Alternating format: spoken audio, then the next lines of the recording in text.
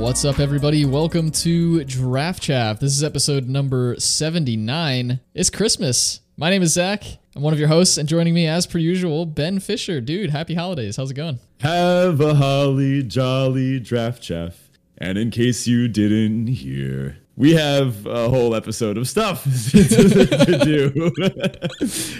Don't worry, there might be more singing, dancing, all sorts of shenanigans throughout the episode. Maybe even some Zach contributions in that regard, if we can bribe him or swing him enough. But anyway, welcome to our holiday episode. It's our holiday mailbag. We're excited to talk about all the nonsense stuff that we've been getting over the past week or so, and I don't know, this is gonna be fun.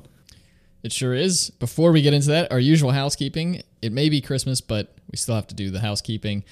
Check out the Discord if you haven't already. It's the best place to be to interact with us and the rest of the Chaficionados outside of the show. And we do things like this mailbag mostly through the Discord, so it's a great place to be to get your input on the show and things like that as well. So check that out. The link to that's in the episode description as well as on our Twitter page. And if you'd like to support the show directly, you can do so on Patreon at patreon.com/draftchaffpod. Huge thanks to all of our patrons that continue to support us in our content creation each and every week. Really can't thank you enough. Perks over there include things like our Draft Doctor series, stickers, show notes, unedited recordings of the show, and our Draft Chaff hero cards signed and sent to you. So once again, you can check that out at patreon.com/draftchaffpod. So we're going to skip our crack draft type thing this week. We do have a lot of questions to get through, so we want to make sure that we have enough time to do that. And we'll go to our Teferi Tybalt, which is our Roses and Thorns style segment where Ben and I share a high and a low from the past week. Ben, what's going on? Right, so I had a field trip this week. It was the first time I've been on a field trip. I've been teaching for a little bit now, but the pandemic has kind of limited my abilities. So I took my astronomy class to a local planetarium, which was pretty sweet. It's at a nearby community college, and they had a nice show there. They had a big planetarium dome, little gift shop, some fun stuff. Got to order food for my students, and everyone had a blast. So it was a good time. It's also my last week of school before I get a whole week and a few days off, which is nice. I don't know. It's gonna feel short during the actual off week itself, but I'm gonna try to make the most of it. And I've been doing some fun lessons for the last few days of class. What I do is I teach about aliens for all my classes because, you know, I'm an astrophysics guy. I love the space stuff. So I talk about aliens with all my students, and we talk about different hypotheses. We talk about the Fermi paradox, talk about all the good stuff. And at the very end, I tell them, well, we've been talking about different hypotheses to explain our observations of UFOs. But, you know, fast-moving objects high in the sky, untraceable by modern technology, usually seen in the northern hemisphere. And then at the very end of the class, I'm like, surprise, it's Santa. Like, obviously. It's the only thing that makes any sense to me. Every UFO we've ever seen has just been Santa in disguise. And then at the very, very end of class, I had all my students sing Mariah Carey's All I Want for Christmas Is You. And anyone that sang, I gave them a candy cane on the way out. Nice. So well done. That was a good time. And you'd be shocked what students will do when candy is held as a motivator. Like I heard people that have barely said a word all year that they're like, oh, well, no, this is easy. I'm doing this. So a good time. As far as my Tybalts this week, kind of the Omicron variant is messing with a lot of good plans. One of my plans for the break, my white elephant with some friends from schools getting canceled. Supposed to go to karaoke this past weekend. That got canceled. One of my family get-togethers, that's canceled. I mean, I don't know. Not looking great, but I guess we'll see what the future holds. Yeah, on the bright side, it does seem like death rates compared to like contraction rates are a lot more skewed in favor of people not dying with this variant, at least. So yeah, that's a good thing. Yeah, it's just a lot of people are getting it. Hopefully that dies down shortly here. Still a little concerned about long-term effects. I mean, neither of us have had it yet, right? Not to my knowledge. Yeah, so hopefully we're in the clear, but you know, time will tell. Indeed. So for me, my Teferi this week is obviously Christmas. It's always good to have this sort of time. It's weird because the older you get, I feel the less like Christmas it feels when it gets to Christmas. Like this year just doesn't even feel like it's a holiday anymore. So that's a little bit unfortunate. But excited to see some family and just kind of chill for a couple days. I didn't take any time off for Christmas this year, which is also unique. Usually I'll take a week or two off around Christmas. Instead, I'm taking the first 2 weeks of January off. So just kind of moved my time off to the beginning of the new year. But yeah, I'm excited to get to see some family and hang out and just chill for a bit. And then my Tybalt is kind of the same old. I mentioned I was going through some personal stuff last week, still unresolved. But also the COVID stuff, it really is throwing a wrench in things. And, we just start to get kind of used to existing around it as it kind of flatlined in terms of spikes and all that kind of stuff. And then now it's spiking again. And that kind of feels bad. And going back to like mask mandates and things potentially. And yeah, I don't know. It's not fun. Yeah, especially in the New York City area and the surrounding like Hoboken and Jersey City. I've been hearing stuff about like 4-hour COVID waiting lines to see if you could like get a test. And then you get to the front of the line and then get waitlisted or stuff like that. One of my friends told me about. Yeah, it's not not the most fun scenario. I remember a time when we thought this might be over in like 3 months or so. I remember a time when I thought this would never hit us. Yeah, I miss our optimism in those days, but I feel you on the whole, like Christmas not really feeling super holiday-y. I don't know. It felt like in the past there's been more build up, more lead up, but yeah, I don't know. I barely realized that it's right around the corner, but I don't want to sound too bummed about this. Like I'm still very excited that we get the holiday season, get to do some cool stuff. Your gift is going to come eventually. It's probably going to come late because I ordered it from overseas, so we'll see if it gets here. Curious what it is. I might have to try out some of my sleuthing skills, but good luck. I doubt I'll be able to figure anything out. For the listener, though, I am a chronic snooper. Growing up, I always knew 95+% of the presents my parents or otherwise were getting me.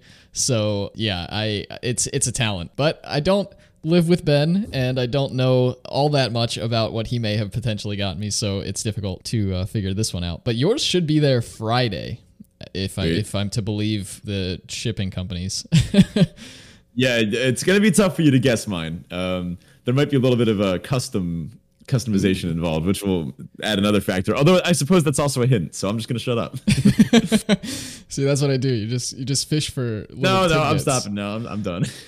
All right. Well, let's get into our holiday Q&A here. We've got a handful of questions to get through, and I think this is going to be a good time. We should have some fun with this. Now, I will say most of our questions came in through the Discord, but we did also have a Google form out there for folks to answer on if they didn't feel like joining the Discord. We did get a response through the survey, so we'll go through that one first. Unfortunately, it's anonymous, so I'm not sure who asked this, but we'll go through that one, and then we'll comb through the questions we got in the Discord. So the first question here for our holiday Q&A of 2021 is, what play did you make that was so good that you remember it vividly still? And on the flip side, how about a punt? So I've got a great one for my legendary play. This one was good enough that it got LSV and Gabby Sparts on Twitter to both commend me and say that was dope. So that's I think a good qualifier. It was during Vintage Cube, which doesn't happen very often, although I think it's actually live right now. And if I saw correctly, it looks like everyone with a Magic Online account was gifted a free entry into Vintage Cube,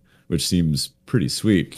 Anyway, I was playing Vintage Cube. My opponent, turn one, they thought seized themselves. They're playing Reanimator, and they thought seized themselves, and they've been, it was like an Archon of Absolution, whatever the thing is. It's like the big 4/4, enters the battlefield, blow up permanent, that thing. But because they thought seized themselves, they revealed that they had Exhume as their reanimation spell, which is 1 in the black. Each player puts a creature card from their graveyard on the battlefield. The joke in the deck is that your opponent doesn't have a creature in their graveyard yet, so you just get back yours for free. And your opponent, like, it breaks the symmetry because they don't have it yet. So they passed to me. I was playing Green Ramp, and I look at my hand, and I see that I have a Mirror Battle Sphere, which is like a big 7 or 8 cost artifact. It enters the battlefield. It's like a 4/7, and it makes like 4 mirror tokens. And then you can tap them and do all sorts of weird stuff. So I'm looking and I'm thinking, man, how do I beat a turn 2 like 4/4 flying exile a thing? And then it hit me, I'm just not going to play a land. I'm going to pass the turn, go to discard, and discard the Mirror Battlesphere. So that way, if they cast Exhume, they get their 4/4 flyer, but I get like 7 power on the board. And I would actually win that game because, I'd be racing with the 4 tokens, and then they could exile the Battlesphere, but then I still have the tokens, and I felt pretty good about it. Opponent was like, I want to think that they were speechless, because they didn't know what to do. They paused for a bit, and they didn't cast Exhume. So they just ended up just not casting the reanimation spell. They ended up trying to play more like mid-rangey game, and I just played a Green Ramp game, and I won the game from that spot. So it felt incredible. That was by far a memorable play. How about you? That is sick. That's one of those moments where you're seeing the negative space. Like, like you look at certain pictures, you can see a different picture if you look at the negative space there, like what's not drawn. Yeah. You kind of saw that and like, well, wait, how do I get out of this if I do nothing? Yeah, like when is it correct to skip your first land drop? Occasionally. I found the corner case. Turns out it is occasionally correct to do so. Yeah, for me, it's funny. I feel like, and maybe it's because I don't have them that often, or the ones I do have are not that special, but I don't actually remember any like legendary plays I've made. There are some situations that I feel like are pretty cool. Like I was telling Ben before the show, actually, just recently, I thought I punted and it actually came down to my opponent punting for me, but I made an attack that could have killed my opponent if they didn't do a certain block or whatever, and they didn't block the way I wanted them to, and then I passed a turn, and then they had lethal on board. I was just dead on board, and then they hesitated at their combat step, passed through combat. All they had to do was full swing. They passed through combat and then passed to me, and I won the game. And I was like thrilled, but I didn't really do anything there. In fact, I messed up. So that counts as both a legendary play and a legendary punt, I think. There you go. No, but my legendary punt I've talked about before on the show, and that was at Theros Beyond Death pre-release. Oh no, it was a GP New Jersey for Theros Beyond Death, doing two-headed giant sealed, where I perfectly read that our opponent was on a Thassa's Oracle game plan. I don't know, maybe 5 or 6 turns ahead of when they were able to cast it. And I was looking at Ben, I was like, I smell a Thassa's Oracle. I feel they've got one. And I had like 3 or 4 counterspells in hand, and I was playing them pretty liberally. And I got down to my last counterspell, and I was like, they played a threat that was pretty serious. We probably still would have won the game through that threat if they landed it, but it was a threat. And I was like, I could counter this now, but if I do that, I'm not going to be able to counter a Thassa's Oracle. How likely are they to have opened that? And based on the way they were playing, I felt pretty confident they had it. But I was like, whatever. I'm just gonna counter this threat. And then the next turn they played Thassa's Oracle, and I was like, you gotta be kidding me. Yeah. So that's partially my fault too, because I also felt it was unlikely.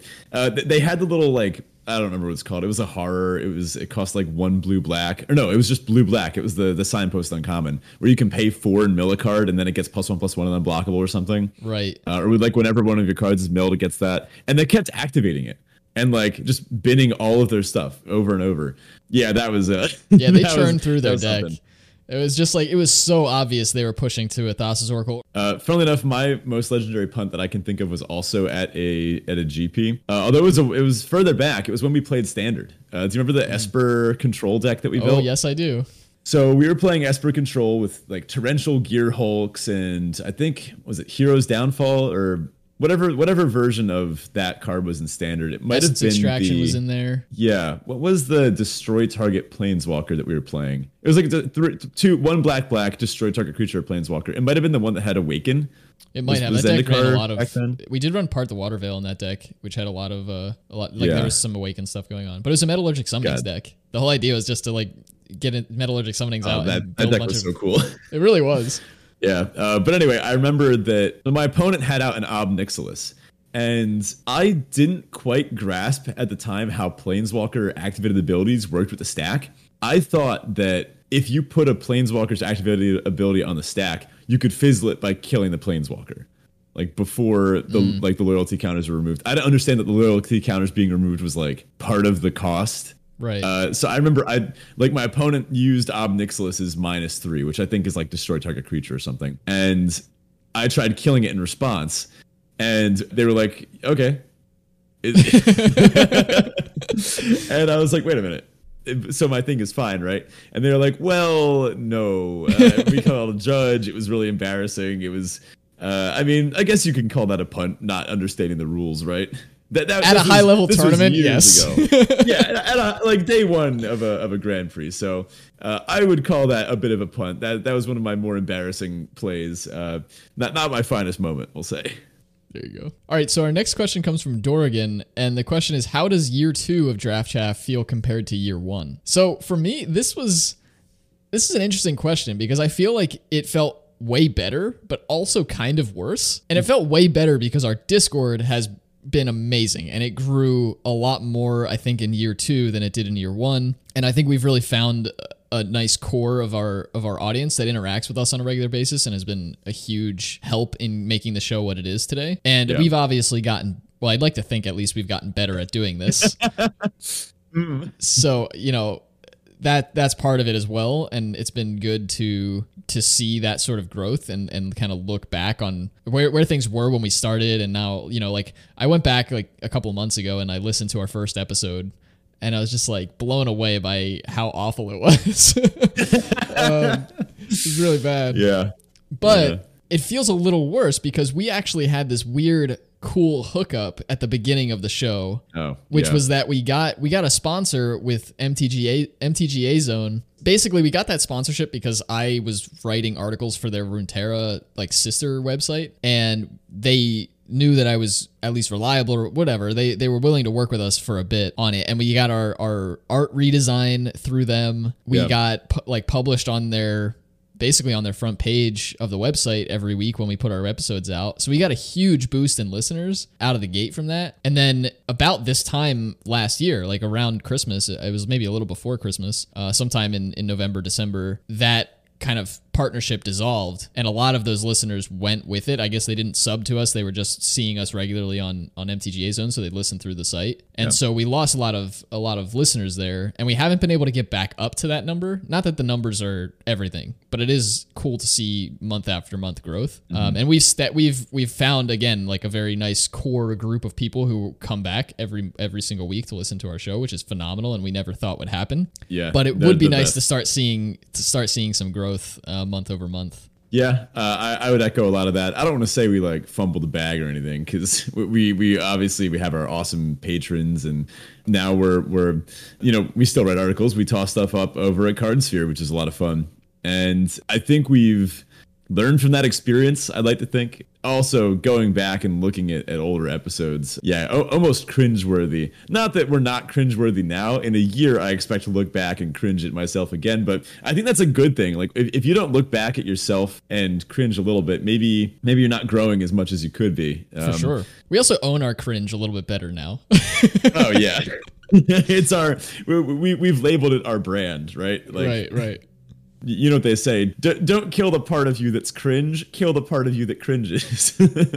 Sure, something like that, yeah. Yeah, but I think year 2 has felt more structured, which we've kind of gotten down a lot of our stuff. We know what kinds of episodes we like to make. I like that we have regular episodes, but I also never want to feel limited by the episodes that we do. Like, for example, if we ever come to a point where we feel that one of our core episodes just doesn't really work anymore, like, not that I don't love like Draft Chaff Hero and like Flavor Town and all that good stuff, but if we ever came to it and said like, oh, let's change this up or let's make something new, I would never want to feel bad about that, because like, this is our podcast, right? Like, we're doing this for fun. We started this because we just wanted to talk about Magic, and we're humbled and honored that other people want to hang out with us and talk about Magic too. Yeah, I mean, that's a big part of it as well. As soon as it stops being fun, it's not worth doing anymore. So, you know, we definitely want to keep that piece up. And I'm excited to see what year, I guess 3. I mean, we aren't really going into year 3 yet. We're still in our second year. But I'm excited to see what that will look like as well. And sort of, you know, maybe who we could get on the show, and can we grow the show to reach more people who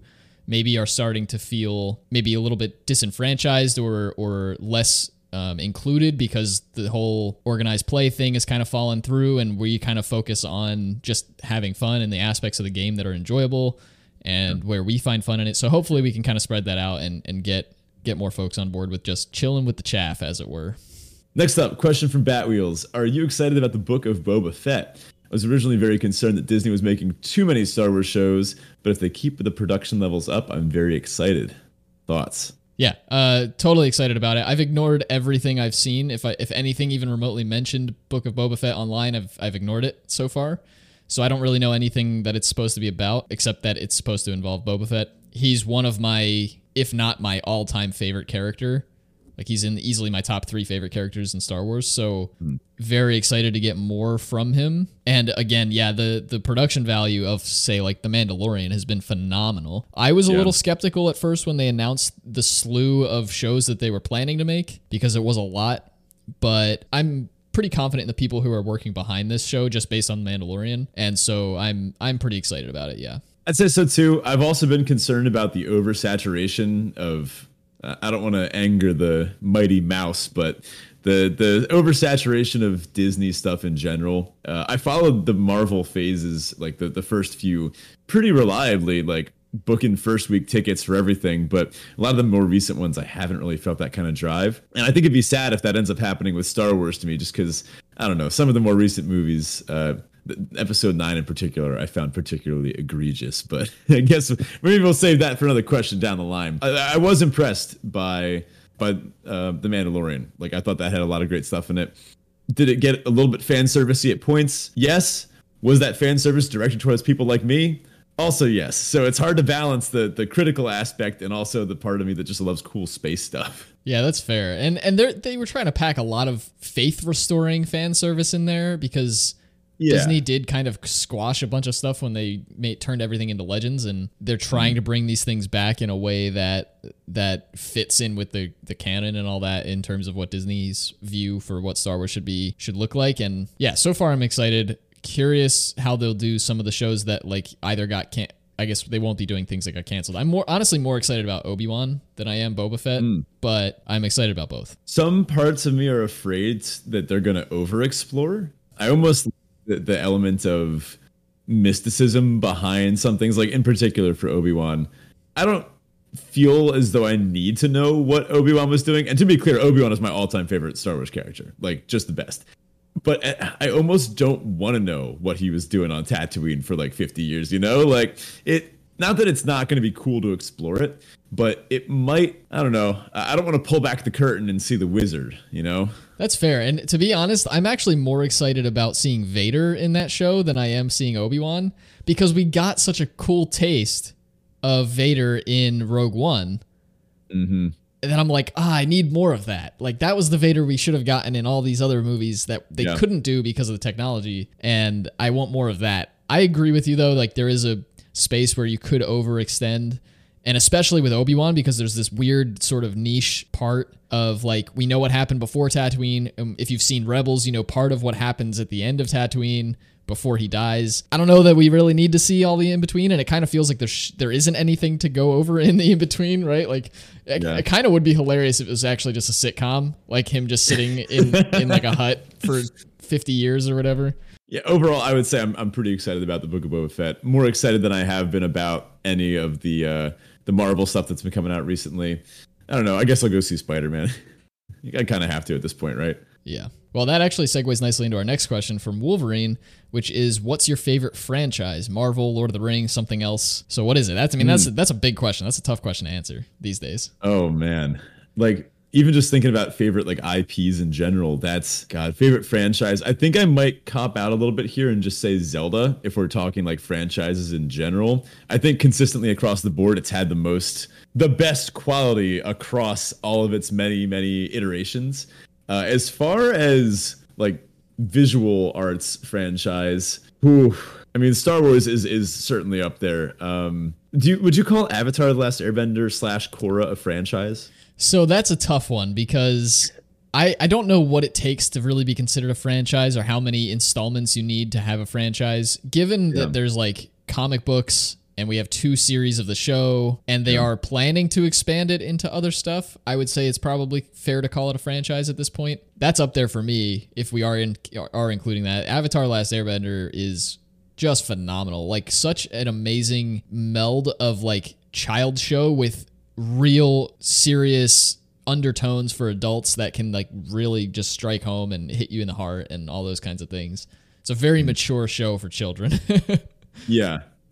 It's infinitely rewatchable too. It's great in the background. I will hold to this day, Uncle Iroh is my all-time favorite fictional character. Just like there's phenomenal. Nothing better.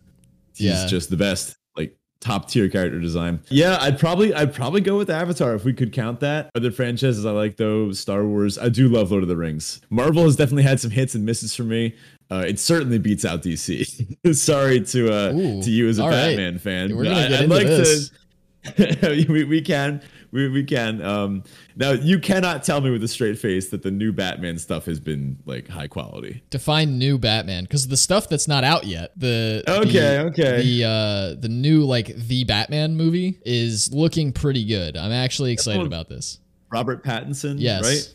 Yes, I actually do like Robert Pattinson quite a bit. The Lighthouse is awesome, and like I think both he and Willem Dafoe really showed themselves in that. Not that I knew that any convincing that Willem Dafoe is a talented actor, but Robert Pattinson, anyone that wrote him off as the guy from Twilight, certainly has to rethink. Honestly, Kristen Stewart now she's been putting out bangers too.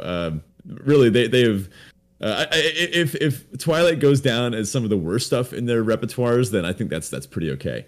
I specifically mean anything in the Ben Affleck Batman series. No, it's all garbage. But here's where I have to make a stand, plant my flag. I think the Marvel Cinematic Universe is one of the most incredible feats of cinema that we've seen because they've managed to make it work for so long, and despite the plot holes that have to exist when you have dozens upon dozens of movies that span across hundreds of characters, it's going to happen. But they have made something so consistently good for so long that from a cinema perspective, it's just wild to me that it was even something they could accomplish.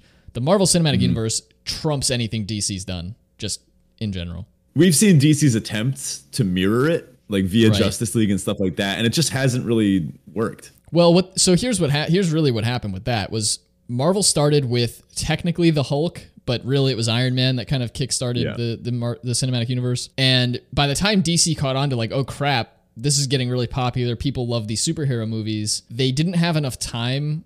If they wanted to do the same thing Marvel did, they would have had to do like a Superman movie, a Batman movie, a Flash movie, all these things. And that takes years upon, like it took them like a decade to get all of that set up before they could really do like the Avengers and all that kind of stuff. So what DC did was they started with the Justice League and then we're like, hey, we'll start with this movie that brings everybody together and then we'll show individual movies to highlight all of those characters. But it doesn't really work that way because then your big mashup team movie, nobody knows any of the characters and doesn't care about them, and you lose out on all the different emotions there. So that said, I prefer DC's comic books. I've always preferred DC's comic books. I think they're all much better. They're a lot grittier, a lot more realistic, a lot more interesting. Though I do have a soft spot for a bunch of the different Marvel series. I'm a much bigger fan of DC's comics and their characters in general. I like better. I just don't like their attempts at movies as much outside of The Dark Knight. Yeah, of course. I have to shout out Infinity War, like kind of along the lines of what you said. It shouldn't have worked like conceptually, but it worked because they were able to set up like it was kind of the crowning jewel of the MCU because they were able to set up all these characters and actually have the audience care about who they were. Then they were able to come in and make a movie with like 15 main characters and just not have to explain any of them, which most movies could never get away with because we already knew them. We already knew the motivations. We already cared about them, felt like we had relationships with them.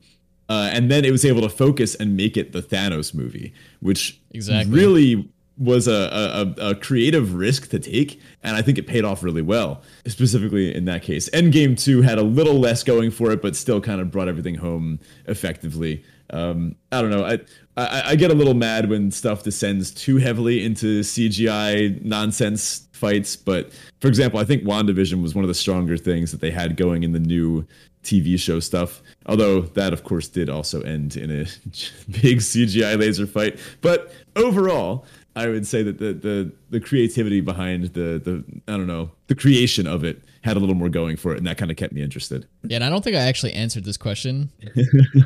I don't know that I have a particular favorite franchise. Like if I could only consume content from one of these franchises, that's the one I would pick. I'm not really sure what that would be. I mean, I guess these days it probably would end up being Magic, just because there is a lot of lore to the game, but really it would probably be Lord of the Rings or Star Wars. I never was a Star Trek fan, really. Like I watched the newer movies and they're fine, but I just gravitated to Star Wars for some reason over Star Trek. Yeah, and then of course Batman and such, but I don't know if you'd really consider Batman his own franchise. Maybe. So our next question kind of segues off of Wolverine's question here. It's from Batwhales, and it's just, can we separate those franchises into cinematics, books, etc.? So like, what is your favorite movie series, favorite book series, favorite video game? Maybe we'll go with those three. I would say cinematics. I'd probably have to stay with Avatar or Star Wars. It's so I can't pick. Don't make me pick. I won't do it. I refuse. As far as books, I honestly wish I read more books, but I will shout out Lord of the Rings for this one. I think that's just got to take the cake. Just an all-timer, a classic. And then if you want to go video game, video game franchise, probably Zelda. Although I have to say I'd call Portal / Half-Life. I would consider those under the same general umbrella of good Steam games. I'd put that up classics, there. Yeah, the Valve classics. I'd put that up there too. And I guess we can put Magic under that. say Magic is a game franchise that we both, I think we enjoy it, right? I would say so. I mean, we spend an amount of time on it on a regular basis. Yeah, I think we might even have a few other pastimes devoted to it as well, but yeah, who knows? How about you? Yeah, for me, cinematics, I guess would probably go to something like, I guess we're talking like a whole franchise, probably Marvel. I love a bunch of stupid movies that are like well done movies, but are just dumb, like John Wick. Phenomenal. Oh yeah, phenomenal movie. And I mean, 2 and 3 are less good than the first, but they're still fine. But the Marvel movies were just so painstakingly put together over so many years, and the fact that they even worked in the first place is just mind blowing to me. Books, I would tend to agree with you on Lord of the Rings. I'm a big fantasy person, but I actually think Brandon Sanderson's Stormlight Archive is better than the Lord of the Rings. It's better world building. Wow, that's high praise. Yeah, Brandon Sanderson is the modern day J.R.R. Tolkien. He just is. Now, if you can deal with reading through 1,200 page books, definitely check out the Stormlight Archive. There are 4 of them. There are planned to be 10 of them, and they're so far all over 1,200 pages. So that is a lot of pages. But they're very, very good. He sometimes hangs out in LSV's Twitch streams. Does he really? That's so cool. Yeah, they just hang out, and sometimes it becomes more of like a Q&A with Brandon Sanderson than Q&A with LSV, but they chat, apparently. It's pretty cool. That's dope. Yeah, and then video games, my favorite video game series for a long time was Kingdom Hearts. They're not good games. Like, mechanically speaking, they were not good. I haven't played any of the reboots of them or like the ports or whatever to like PC or anything like that. But for a long, long time, that was my favorite game franchise. These days, I don't know that I have one. I haven't played very many video games outside of Magic in a long time on like a regular basis. So any of the like strategy style games are up my alley, and then RPGs and shooters are also up my alley. So yeah. Next up, we've got a question from Wolverine. Okay, you're a potato prepared whatever way you want to be. What's the best condiment on said potato preparation? Well, so we have to preface this with what that potato preparation is, right? Yeah, I think so. I'd say so. Ooh, this is so tough. There's so many good ways to eat potatoes. I actually have an answer for this that I don't think we've gotten yet, and that is potachos. Okay. I guess I should explain. Yeah, you should. There's a place. There is a fantastic bar and restaurant near me. It's in New Brunswick, just off like the Rutgers campus. Are you rah-rah? And it's called Stuff Your Face. Just, the name says it all. They're known for their giant drinks, their strombolis, and their potachos, which are potato chip nachos. So they have done away with the traditional tortilla chip and said, what if we just put a bunch of potato chips and then use that as the basis of our nachos? And the loaded nachos that you can get there with the potato chips on the bottom are just like, if you sit down with a group of friends and you get potachos and 2 of their big drinks, you're just in for a great time. Like, just by default, it's just like pure catharsis. And by the time you finish the drinks, you finish the nachos and you're ready to go hit up wherever else. That is my potato preparation of choice. Turn them into a chip, dump a bunch of meat and cheese and peppers and everything else on top. Now, the best condiment that's going on top there, this is a little controversial, but it's ketchup. There's a little bit of ketchup on top of everything to kind of add a little bit of tomatoey flavor to the rest of it. So it's a gross bastardization of many cultures in one, but it is delicious. That is the American way, though, is it not? Oh, it is. Yeah, absolutely. That's my personal preparation of choice. Interesting. So one way that I really love potatoes is actually tachos, which is tater tot nachos. Oh. Where, yeah, you use tater tots instead of chips. in any capacity, and then you just shovel them with like a massive fork or something. You just shovel them in your mouth. But you get all the same toppings and stuff, and it's phenomenal. That's one really good way to do it. I like to do like jalapenos and cheese and meat and salsa, and I actually prefer a mango salsa when I do that. For some reason, it's just good. You get a little bit of that sweet kind of tangy in there. So that's really good. I'm also a big loaded baked potato fan, which can just be what you need them to be. And then potato wedges are also very good. I'll pretty much eat potatoes any sort of way. But I guess in terms of like condiments, sour cream's a pretty amazing go-to for like almost any potato dish that you need. I don't know that I would eat like fries dipped in sour cream. You could. I wouldn't judge you for doing that, but I don't know that would be my go-to for that. But sour cream's a pretty good generic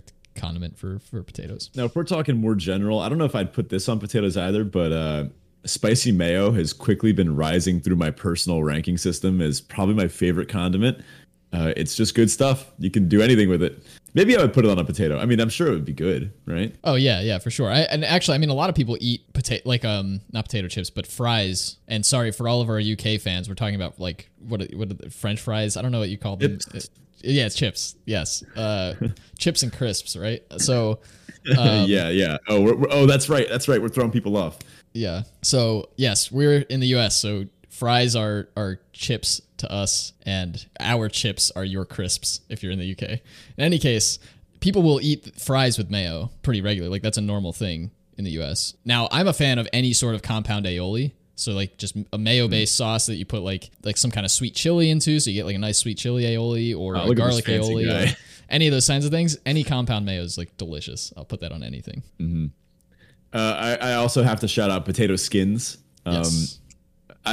While I do love potatoes, I don't have them that frequently. The more frequent way that I'd say I have potatoes is like a baked potato that you then load up, and then once you get down to the skin, put some more cheese on it, then sour cream or chives or bacon bits or anything like that, and then rebake it again. That's good stuff. Yeah. Also, secondary shout out for like breakfast potatoes, where you just have like so either hash brown or just like cubed potatoes that you eat with your breakfast.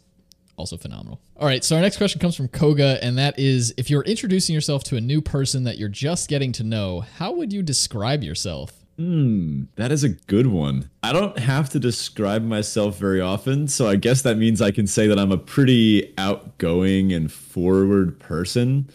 I would also say that I am sometimes too idealistic for my own good. If that could count, I would describe myself as a former INTP. The whole Myers-Briggs personality type. I used to be very attached to the fact that I was a very analytical and calculating person back in high school, I would say.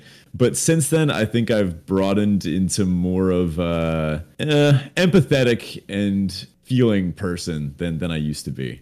That sums me up pretty well.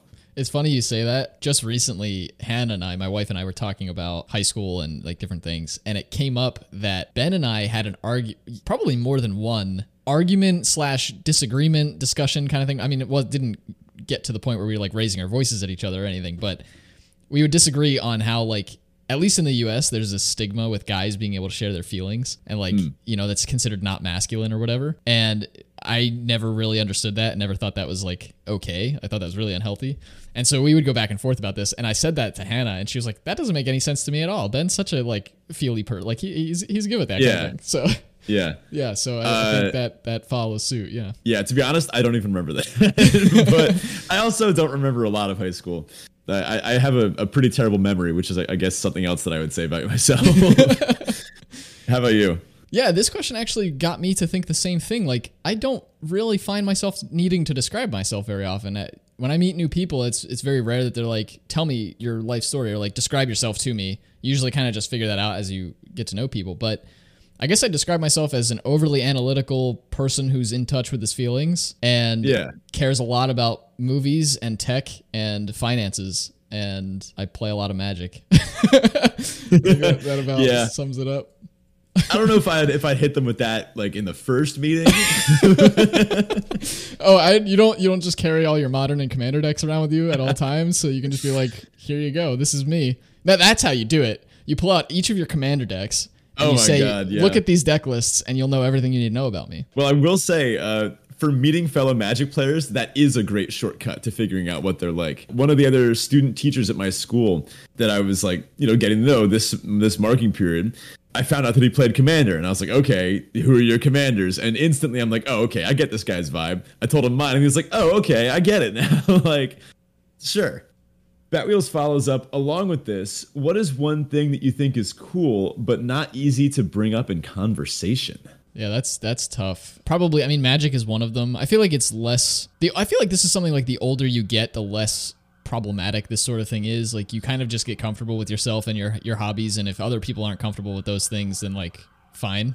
Who cares? Yeah. Right. Yeah, I'm not sure that there is anything that I'm like that I think is really cool but won't bring up. I don't know. Do you have an answer to this? I'm not sure that I do. I would say within other existing spheres, there might be some things for me. I love Wes Anderson movies, and I feel like that describes myself really well, but that's not necessarily something that I'd want to bring up immediately in conversation. If it, like, this is following along with the whole like introducing yourself deal. And I feel like that does also say a lot about me. I love the symmetry in his films and the artistry and the way he paints characters in a way. I actually just got a big tapestry for my wall of Moonrise Kingdom, which is one of my favorites by him. If anyone listening loves Wes Anderson movies as well, let's chat, because I just watched Life Aquatic and I have to talk about it. It blew my mind. I need to rewatch it immediately. Anyway. Yeah, that's interesting. Actually, while you're talking, I think I realized, like, one thing that is, I guess, cool about me. It's not really about me necessarily, but like what I do, like for work, is really hard to talk to people about who aren't also in the same field. Like, even other technologists who are like software devs don't really know a ton about the DevOps world usually. Some do, some don't. But it's really hard to describe what DevOps is and what that even means to people who aren't in the technology field at all. So yeah, that's definitely one that I'm excited about. I mean, I'm in the field, so to some degree, I think it's cool, but it's not very easy to talk about. Not that it's not easy to bring up, but it's not easy to talk about. Mm-hmm. I'm a fan of music theory, and occasionally I'll get on my TikTok algorithm. It'll send me like one music theory TikTok like once a month or so, and I'll be like, oh, it knows, it gets me. That's also something that doesn't really come up too often, but I was trained as a pianist for, I don't know, 5 or 6 years in my younger years, so that's kind of stuck with me, and a nice chord progression still, like, yeah, that's good stuff. All right, so another question from Batwheels here is, if you were forced to read one book over and over, what book would you choose? I am suffering from major recency bias here, but I'm going to go with Dune because I feel like that book is infinitely rereadable. I truly believe that there's so much you can get out of it and so much you can get from each subsequent read. Also, it takes a while, so you'll spend a good amount of time reading it through. And even if I spent my whole life just reading Dune over and over again, I might only still get to read it like 7 or 8 times. But yeah, mine would be The Way of Kings by Brandon Sanderson, which is the first of the Stormlight Archive books. And I would probably, it's not my favorite of the series, but there is a lot, because it's the first book in the series, there's a lot of world building that goes into it, and a lot of plot points that just subtly get dropped that you don't learn about until later books. And Brandon Sanderson's a master at that, by the way. He'll like mention one thing in one sentence or like one paragraph of a book, and then like 1,200 or 1,500 or 2,000 pages later in another book, he'll actually bring that plot point to life, and you'll be like, oh, I remember reading about that in the other book like 3 years ago. Nice payoff. Yeah. Yeah, it's really cool. So yeah, probably The Way of Kings by Brandon Sanderson. Now, I don't know if this is going to count, but you know the whole infinite monkey theorem? Yeah, it sounds familiar. Remind me. Here's a callback for you. This is also one of my things that I think is really cool and pertains to my personality that is difficult to bring up, but I'm somehow squeezing it in here. The idea is that there's a few different versions.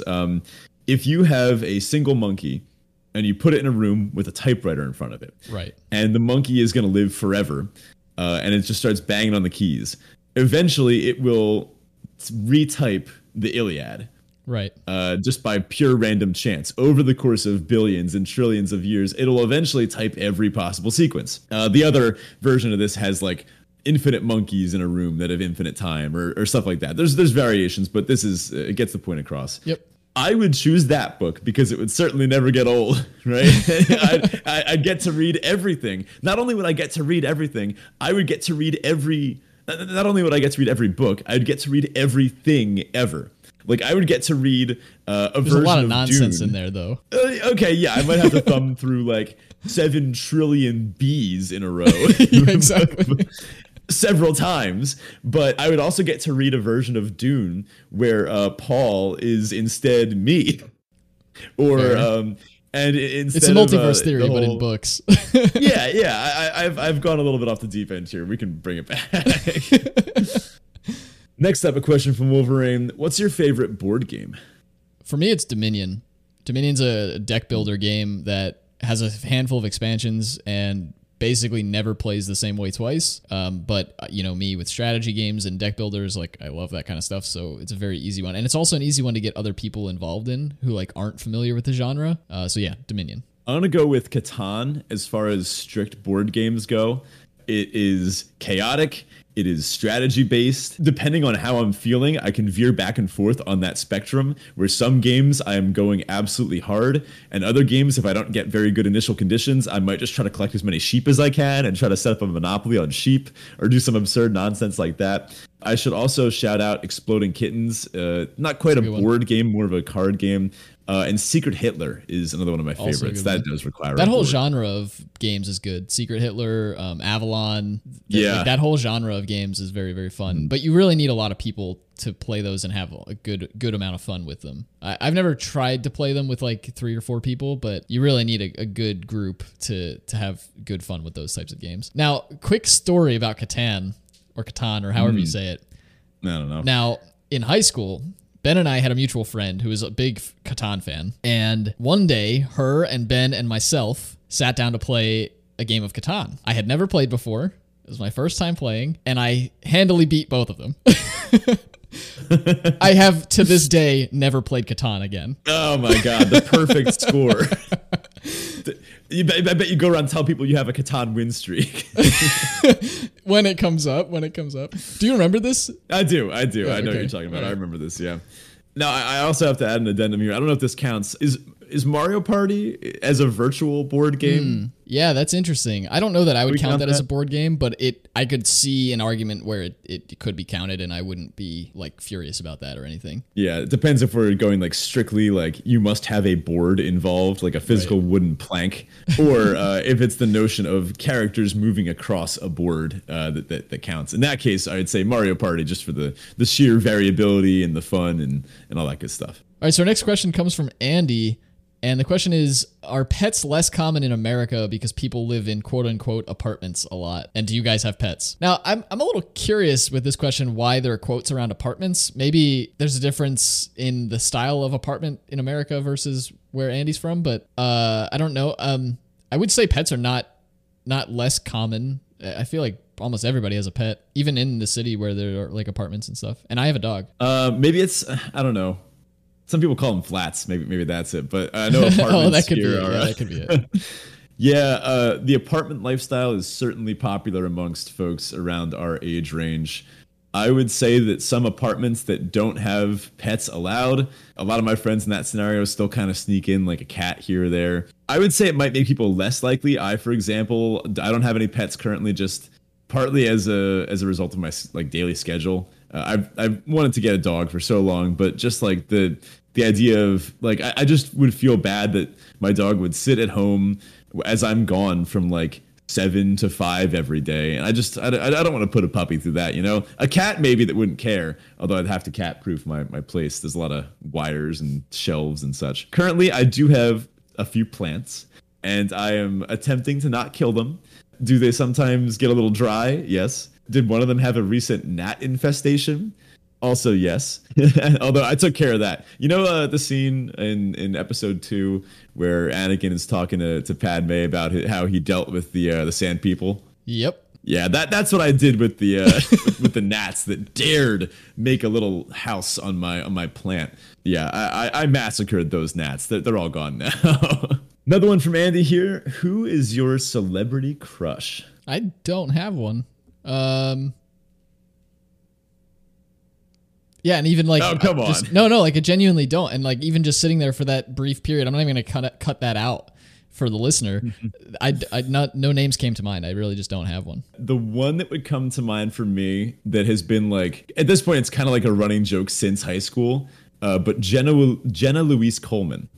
I don't even know who that is. Oh, she was in Doctor Who for a while. Was that them? I think I remember the joke from high school, but yeah, I'm trying to remember which companion that was. I think she was with Matt Smith for a little while, and then into Peter Capaldi a little bit, and then left sometime during that time. I think she went on. I don't know. I don't want to spoil Doctor Who for anyone that's. Who am I kidding? The show is older than dirt. Like, if you wanted to get Doctor Who not spoiled, you've had time. But I think she left at some point, and I don't even know if there's companions right now. I didn't catch much the more recent series, but yeah, I'd go Jenna Louise Coleman. Okay. Yeah, unfortunately, I really don't have one. No names are coming to mind. Another question from Andy is, do you ever find recording a chore? I know you must love it in general, but everything's more chorey when it's a commitment. I always wonder if like a footballer, or for our US fans, soccer player, still playing football, or if it's just work to them now. There are certainly some weeks when it's harder than others, you know, like if depending on whatever personal stuff is happening and for us, or if we've had like rough weeks, because we're humans, you know, we have stuff we have to, you know, get up and like make dinner and all that stuff. I wouldn't say it ever feels like a chore. I genuinely still look forward to recording every week. It's always one of the highlights of my week, just because like we hang out, we have a good time. We'd be doing this anyway, and now it just so happens that we have all these amazing people that hang out with us, right? Yeah, and I think that's actually a very important part of this question, is that I've never found the recording to be a chore. I found some of the stuff after or before the recording to be a chore. And in terms of like, is the recording ever difficult? The only difficult part to recording is like making sure I have the time slot like allocated to making sure we can get the time in to do it. And occasionally, yeah, like Ben said, things are going on where it's difficult to like make myself sound excited while we're doing the show, or, you know, things of that nature. Sometimes it's hard to hide in your voice that something's wrong, and that can be less fun. And when you're distracted in things because of what's going on around you, it can make it less fun, but it's never a chore. I mean, like Ben said, this has started because we wanted to just have time to regularly talk about Magic, and like thought maybe some folks would enjoy it. So the recording's never been a chore. Editing can be a chore quite a lot, and I'm sure Ben does most of the show notes. I'm sure the show notes can be a chore. Some of the like other stuff, like scheduling, like Ben mentioned earlier, we've gotten better about having a more structure to the show. And part of that is like scheduling out basically once a quarter, like scheduling out what are we doing for the next quarter? Like what show topics are we doing for the next quarter? And that can be, you know, it's something we have to remind ourselves to do, and can be a chore, but the recording never is. Yeah, hard agree. I think if this ever does feel like a chore, we wouldn't do it, you know? And I think it's pretty clear to the listener that we have fun doing this, and I think that's part of our appeal. I mean, a lot of content that's out there, I don't want to say that the people doing it don't know each other, but maybe they came to know each other through Magic or something like that. But like, we've known each other since what? We were like 5? Yeah, it's a long time, yeah. So I think people can tell that this is something we genuinely care about, and you know, are passionate about, and hopefully that translates well through. I mean, I can say a bit of like the behind the curtain. Every time we get like a new patron or something, Zach will text me like, "Dude, look at this," and I'll respond like, "Oh my god, this is amazing!" Like it's like Christmas morning every time. I don't think our excitement or zeal for this is gonna wane anytime soon, just because of how cool this is. You know, like I'm really proud of all that we've managed to accomplish. Not many podcasts make it this far, and not many podcasts can say that they have a Discord that pops off every day with people sharing tips and gameplay and stuff like that. So, I mean, this is a celebration for us, but also for you listening. Like, you're part of this too. We look at those numbers, and we know that every one of those is a person that takes time out of their week to hang out with us, and that's just awesome. Absolutely. And our next question comes from Murmur, and Murmur asks, could you give us a refresher on ZNR for the Decathlon bot draft event? And Ben, you ran the tables with ZNR bot drafts, so why don't you give us a quick refresher? Now, I will say before Ben gets into that, you can check out our episodes on this. Now, we're going back a while, but you can check out our episodes on the format back when it was originally released. It was around I think we did one on episode 18 as well. That was like our halfway through Zendikar Rising's kind of touch point, and then our first impressions show and our format breakdowns were 14 and 13 respectively. So you can check those out if you want to actually get like content on them. Right. So there's a few things to start with. Let's get one thing out of the way. Black green sucks. Next, you really want to be playing a party deck of some kind. Black red party is fantastic. Blue white can be good. It's a little less good. You can be playing black white clerics life gain if you're doing the core celebrant / Malakir blood priest, marauding blight priest. If you just get enough of those commons, you're going to win your games. To be honest, the most comfortable I feel playing a game of Zendikar Rising is if I have a turn 1 sneaking guide and I follow that up with I don't know, some warrior or a wizard or something, and then I go into an electromancer and then use that to play an expedition champion, and then that like core red party start.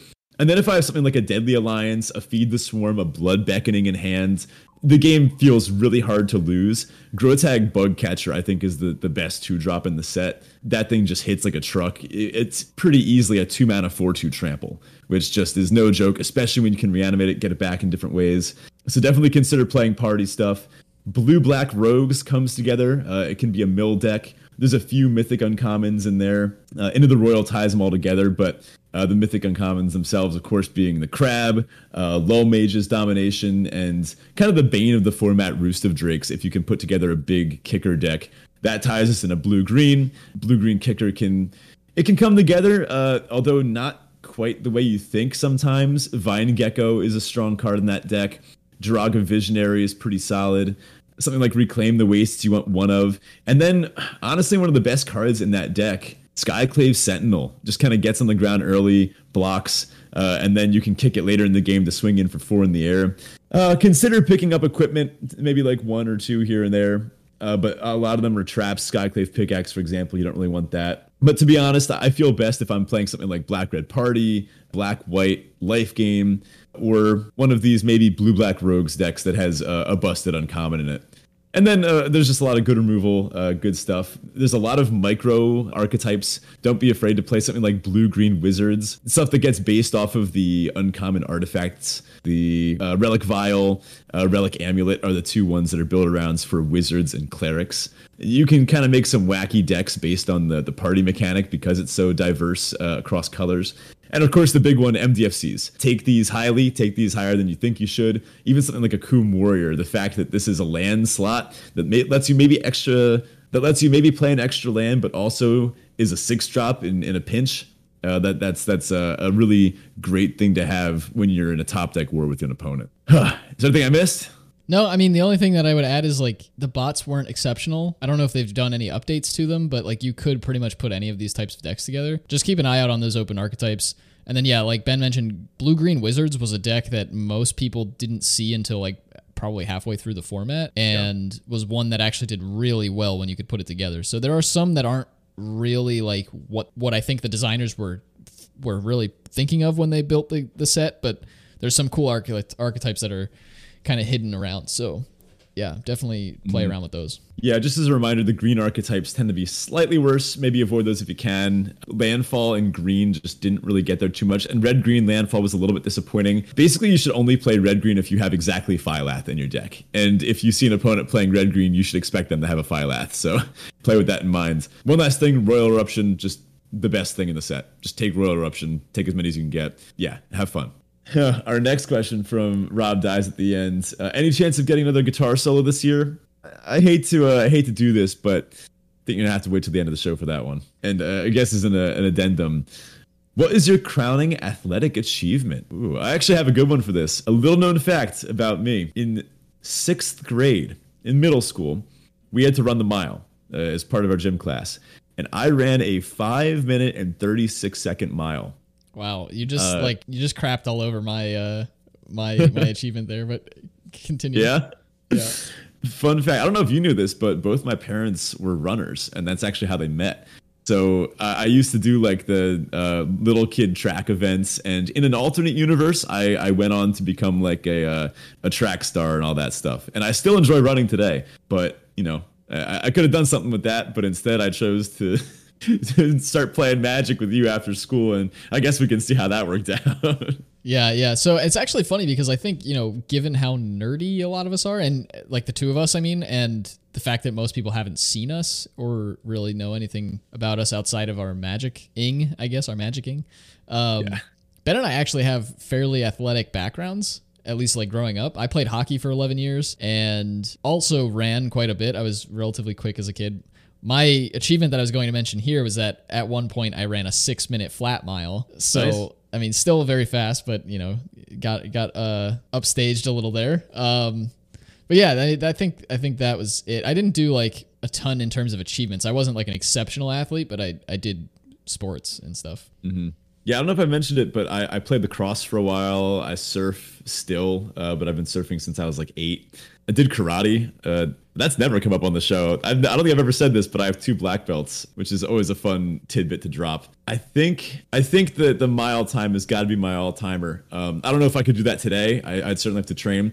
And I shouldn't mention that immediately after I did this, I ran to the bathroom and threw up because. All right, I've got that. I didn't throw up after my 6-minute mile, so I've got that. So, yeah, there was that. Oh, actually, I don't know if this quite counts as a. No, this does count as an athletic achievement. Also, in middle school, I want to say 8th grade, we had to run backwards in gym class. Now, I don't know if you remember this, but there was a time at which, like partway through the school year, they stopped having us do backwards running for warm-ups, which they'd have us do all the time. And it was actually because of me, because during one of those running backwards warm-ups, I tripped and fell on my wrist and broke it. I don't know how it happened. I just remember like running backwards 1 second and the next second I was airborne. But I forever altered the curriculum at our school because they no longer run backwards there, thanks to me. Maybe that's also up there in my crowning achievements. Yeah, it's almost like a punt of athletic abilities, but that's interesting. Yeah, I didn't realize that. I did actually have to play piano in a concert 2 weeks after that happened, so definitely a punt.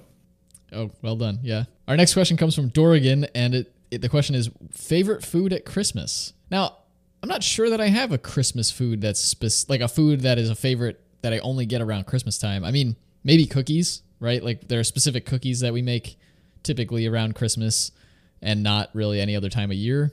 Snickerdoodles are one of my favorite cookies. Not that you can't make those outside of like Christmas time, but they're pretty common around Christmas. And you get those like classic sugar cookies as well, which are always good. But I don't know that I have a particular food that's a favorite that we only really eat at Christmas. Do you? It is a tradition in my house with my family to give each other chocolate Santas on Christmas Day. And I have historically eaten a chocolate Santa for breakfast every single Christmas as long as I can think back. So I don't know if that quite answers this question the way it was intended. You actually got me to remember one, and I don't know how I forgot this. I guess when I read the question, I was thinking dinner, like Christmas dinner.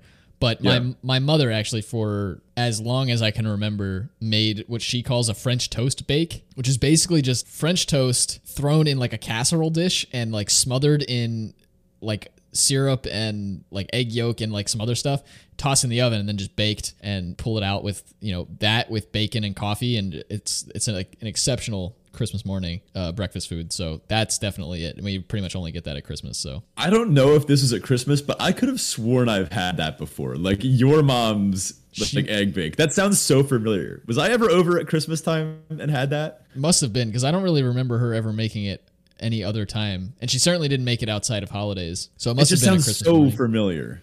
Yeah. I don't know what it was.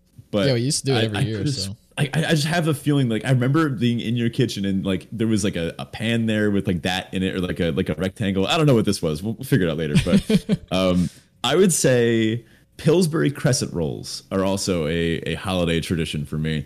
My family would have, or one side of my family would get together with all the cousins, and my dad has 5 siblings, like amongst them all. So that was always like a big family get together with everyone getting together, and everyone would fight over the crescent rolls because they would always make too few for everybody. So if you got a crescent roll, you were one of the lucky ones. That's also something that I associate pretty heavily with Christmas.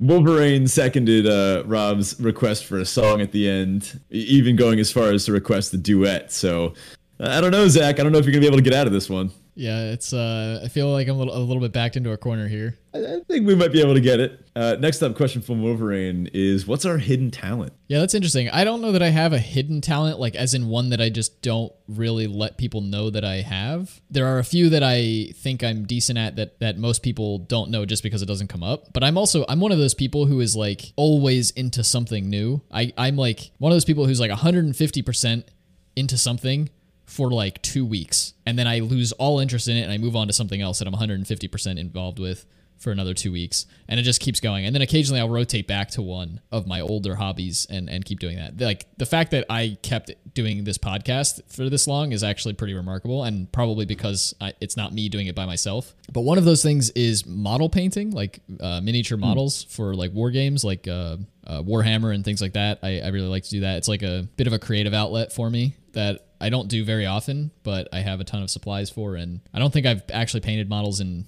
over a year at this point, but something that it's one of those hobbies that I'll circle back to every so often. I write a lot, I guess, on my own. I read a lot, but that's not really a talent. I don't know. I don't know that I have one outside of that. I understand a few languages. I don't speak them very well, but I understand German pretty well. I understand Portuguese pretty well. I understand Spanish pretty well, but I can't speak them very well. Those definitely all count. I would say my hidden talent is that I have synesthesia. I knew you were going to say that. I've mentioned on here. Have I mentioned that before on here? I'm not sure if you mentioned on the show, but of course I know about it. Yeah. So those that don't know, synesthesia is a genetic thing where the wires in your brain get crossed and bump into each other in weird ways. And tons of people have it, just to different degrees. Some people have it in weirder ways than others. Some folks, in fact, there's pretty common traces of it in everyone, where some people will say like, oh, Wednesday feels like the color blue, for example. Like different things have cross associations with other different things. So there's different tricks you can do with it depending on the kind of synesthesia you have. For example, if you go way back again to our high school, our friend who's also a synesthete, as we're known, she had a really strong association with sensory stuff and colors. So I remember she hated the color orange because she said it was too like prickly and too sharp for her to be around, and she'd get like viscerally like uncomfortable around the color orange. And there's all sorts of different ones. Some people have it from colors to numbers, days of the week to feelings. There's tons of different classifications. It's as complex as the brain itself. But my particular flavor is music and colors. So sometimes that'll manifest in like if a song's album artwork matches the chords and notes in the song particularly well, I tend to like it more. And sometimes with instruments. So my favorite xylophone that I used to play in high school, the color of the xylophone's like keys themselves was this like beautiful like deep orange that matched the color of what an F chord is in my head. Which the xylophones, you can, the very bottom note on a xylophone is the F, and the very top note is a C. So you can play F A C F A C F A C all the way up to the top. So the xylophone's color matched its like scaling, its notes from top to bottom, which I found like very satisfying in my head. So I've always wanted to go back and steal it. I hope it's still there. Interesting. I have a couple of things that are kind of like that. One is that, and I don't know if you remember this, Ben, but I used to only be able to lucid dream. I had a long stretch of time where like I couldn't not be aware of my dreams while I was dreaming. And I used to have a handful of dreams that would happen. There's one in particular that I would have every year on the same day of the year for something like, I don't know, 6 or 7 years this happened. And in that. No, I talked about this at length in like psychology class, although we didn't share the same class. Yeah, and basically I would have it the same day of the year. I think it was December 20th every year, and in it was essentially the same dream every year, but with slight variations. Basically, what would happen is I would guide 99 other people that I know, like some of like acquaintances, whatever. Just it was 99 other people through this, like, the only way I can describe it is like a fun house, but it was like this weird, like interdimensional, like house of sorts. And we would climb from the bottom, like the entrance up to the roof through like while going through this like fun house thing.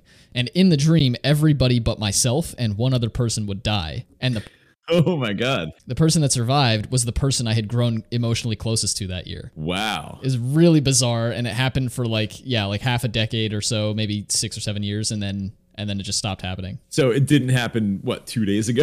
No, it didn't. Fascinating. One last one for me, not one that'll ever come up on the podcast, but I've been told that I'm a good whistler. I love whistling. Fun fact. I don't even think it'll come through very well on the mic. I don't know if that would translate well. I don't want to blow anyone's headphones off. You can try it. I can just cut it out if it's a problem. Nah, this will be incentive for people to hang out with us in person. Next time there's like a GP or if we're ever in different parts of the world or something like that, you'll have to ask me to whistle, and I'll do it for you there. I feel like if I start whistling, we'll just see like in our data, we'll see people just everyone just closes out the podcast right there. Well, that's gonna happen with me singing too. So that's at the end though. We'll still get our full view from that. I think. There you go. Well, our next question comes from Batwheels, and that is, what is your favorite world region based on food? For example, I've never been to Asia, but I love almost all the Asian food I eat. Love this question. We didn't get enough food questions, and I love this. I think I would have to go with Italy, just based off the fact that I love some good, authentic Italian cuisine. I'm not talking that Olive Garden nonsense. I mean some like good traditional stuff. I think if there was one place like you told me I had to visit on like a food tour, I would just go Italy and say, all right, let's get started. Like give me some authentic good stuff, you know? Yeah, it's interesting. I like to say Asia for me as well, Batwheels, but most of the Asian food I've eaten that I really enjoy is American Asian food, which is not Asian food. Yeah. You know, like your General Tso's chicken is not going to really fit the bill. Though there are a lot of different types of Asian cuisine I've had that I do quite enjoy. And from just knowing what ingredients typically are used in Asian cuisine and the way that those kind of come together. And I'm a big fan of cooking, so I play around with these sorts of things every so often. I know I like the palette of Asian food flavorfully, so that's up there for me. I never was a big fan of Italian food when I was growing up because I hated tomatoes, and pretty much every Italian dish has some form of tomatoes in it. Yeah, that's true. I've since come around and learned the error of my ways, but yeah, good Italian food is good. Now, one that's interesting, and this is like a specific subsection of food for me, but Georgia, the country. Oh. They make the most amazing bread cheese bowl things. I don't even know how to describe it, but just like look up a Georgian cheese bowl and make sure you're not getting the state of Georgia in the US, but like the country of Georgia. There's a Georgian restaurant, or there was, I'm not sure if it's still there, but there was a Georgian restaurant in New York that I went to once, and they had it was like a bread bowl with like cheese and eggs in it, and it was just like this most amazing, delicious thing. And I've never seen anybody else make them like this. So that's a great place if you love bread and cheese.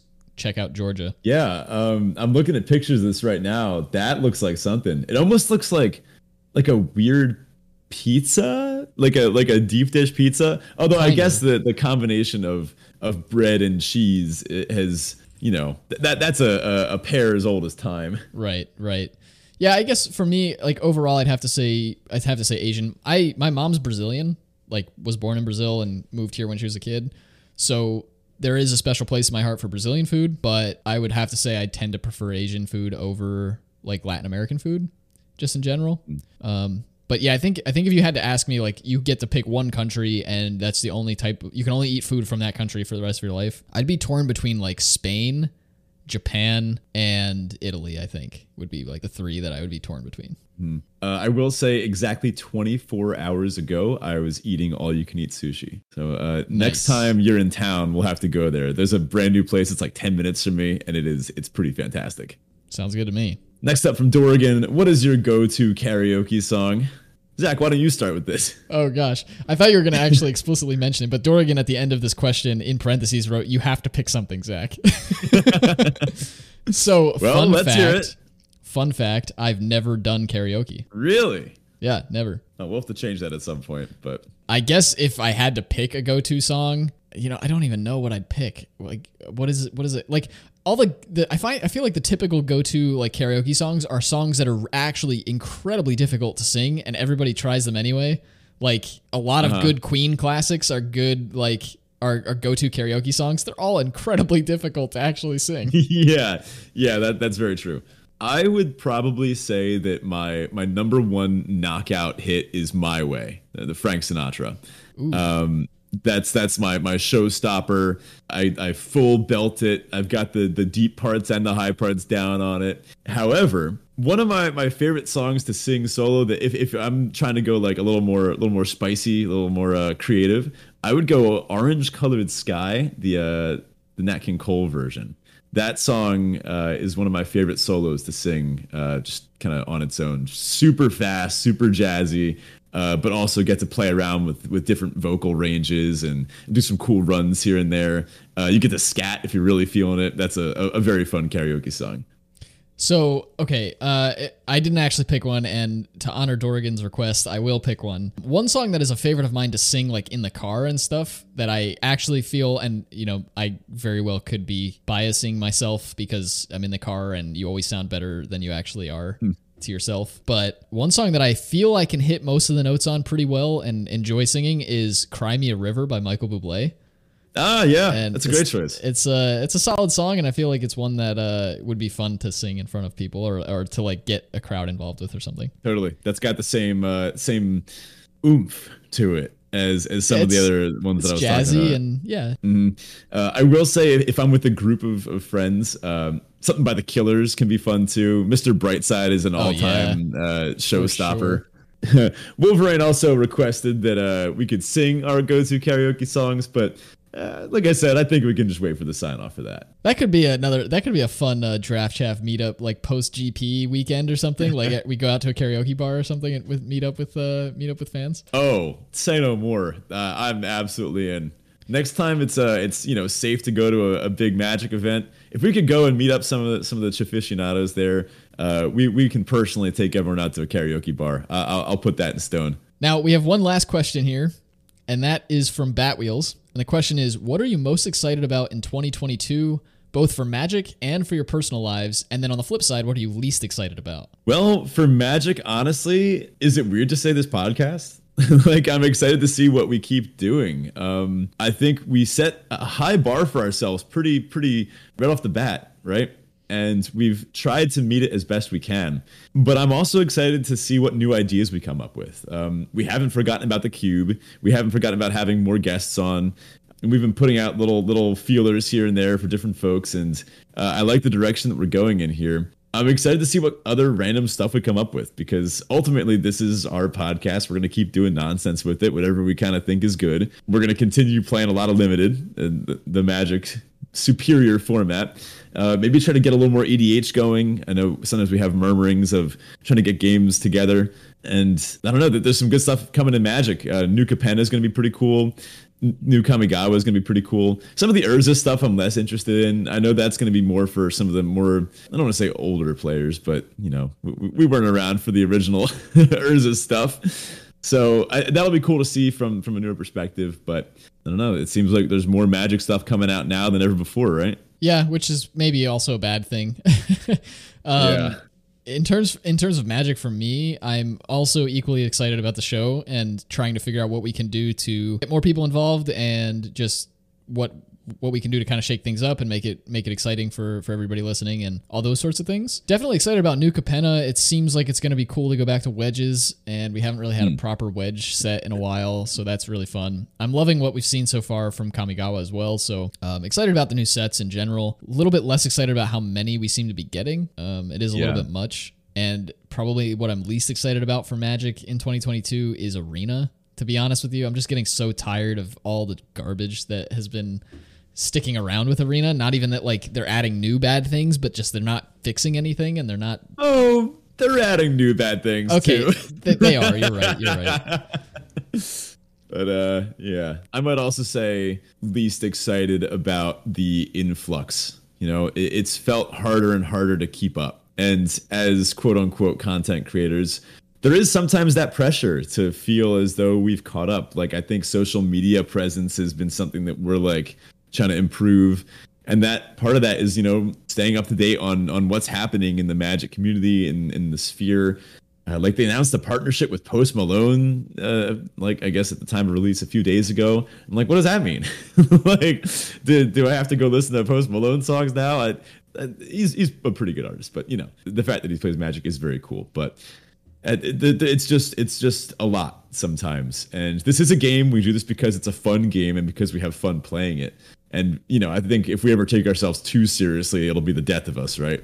But it would be nice if things, I don't know, it feels like the gas pedal is all the way down on the ground right now. It'd be nice if we could lessen up a little bit. Yeah, that's true. There is a lot of pressure on to like stay up to date. And there's also some pressure which we put on ourselves. Like I don't think anybody who's in the Discord has ever put pressure on us for this.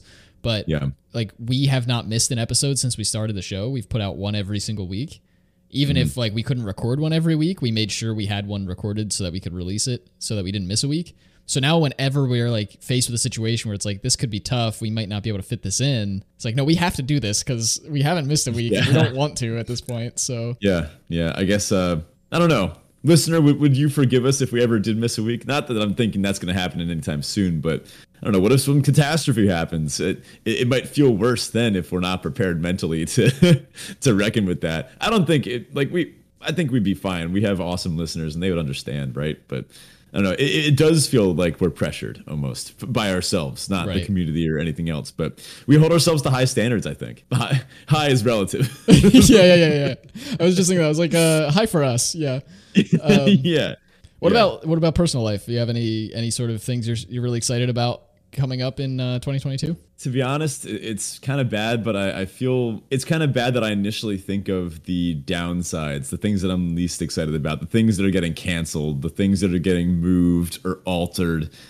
I think a lot of the world still has a lot of personal adjusting to do to the fact that we are still in a pandemic. Things are still not looking great. And with the rise of new variants and misinformation every day, it's hard to not get depressed, just by the state of things. And as someone who also considers himself fairly up to date on the political happenings, there's just like the more you learn, the more bummed you get, right? And then the question is, do you continue to stay active and learn at the risk of continuing to bum yourself out? Or do you shut yourself off and then wind up ill-informed? And it's a really hard balance to strike. And I feel it's upsetting to think that that's not going to stop anytime soon, that I don't foresee having people in charge that really care about the marginalized groups and the people that need the most help. Maybe we'll get that. Maybe we'll get that sometime in the near future. Maybe we won't. But that's what first comes to mind. But then what comes to mind next is all the things that have happened that have made it better. For example, knowing I get to talk to you every week on the podcast, or knowing that my friends and I still have like long distance game night sessions when we can't do other stuff, or that I still get to hang out with cool teachers at school every day, and that we still sneak in like lunches together when we can to break up the routine. So overall, the state of the world could be better. Right. But it probably will be like that forever. And trying to have that healthy outlook is pretty important. Something I think I'm going to try to work on in the new year. How about you? Yeah, no, that's a big piece. I tend to be one of like more aloof in terms of political discussions, at least. Like it's really hard to find somebody who you can talk to. And by that, I mean actually have a conversation with and not just immediately feel like you're at odds with somebody about it, which is, I think, endemic to the problem of the way that politics are handled in our country right now. But so that wasn't on the forefront of my mind, but the stuff with like the way the pandemic is affecting people just in general, like their mentalities, their happiness through like, family members getting sick and dying and things like that. Like, yeah, that's really depressing. Frankly. Yeah, some other stuff. I mean, I've got some personal stuff going on, as I've mentioned, so like that's going to leak into the new year, and not sure what that's going to look like or any of those sorts of things. So that is something that I think I would categorize under the least excited about, because it's stuff that's got to get worked out and it's difficult. But most excited about probably finding a new / more permanent residence. Like I'm renting an apartment now, and we have it until November, but I would like to be buying property in the next 12 months, both investment properties and a personal residence, or potentially both like, do the house hack thing and rent out part of it and live in part of it, that kind of thing, and kind of, move into more of the sort of multiple income stream sort of area of the Venn diagram, I guess. I don't know what I'm saying at this point. Yeah, I got you. Yeah. So, I mean, that's kind of big on my horizon. I'd love to get to travel more, but again, that's all pandemic oriented.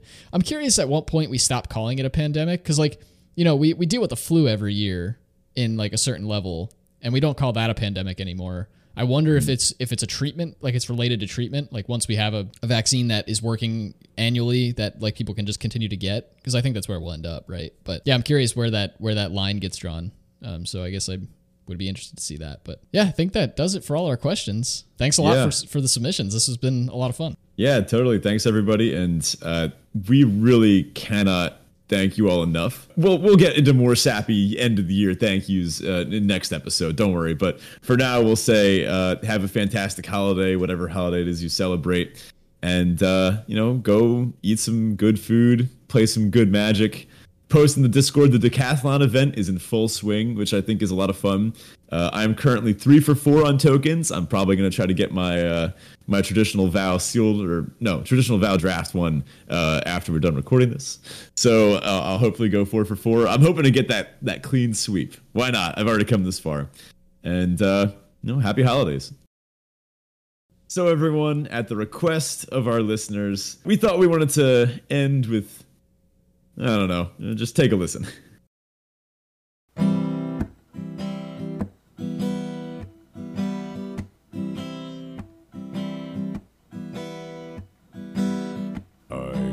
Can't stay. Baby, it's cold outside. I've got to go away. Baby, it's cold outside. The evening has been hoping that you so drop in. Very nice. I'll hold your hands, they're just like ice. My mother will start to Beautiful, worry, what's your hurry? and father will be pacing the floor. Listen to the fireplace roar. So really I'd better scurry. Beautiful, please don't hurry. But maybe just a half a draft Drafting more. is never a bore. I really can't stay.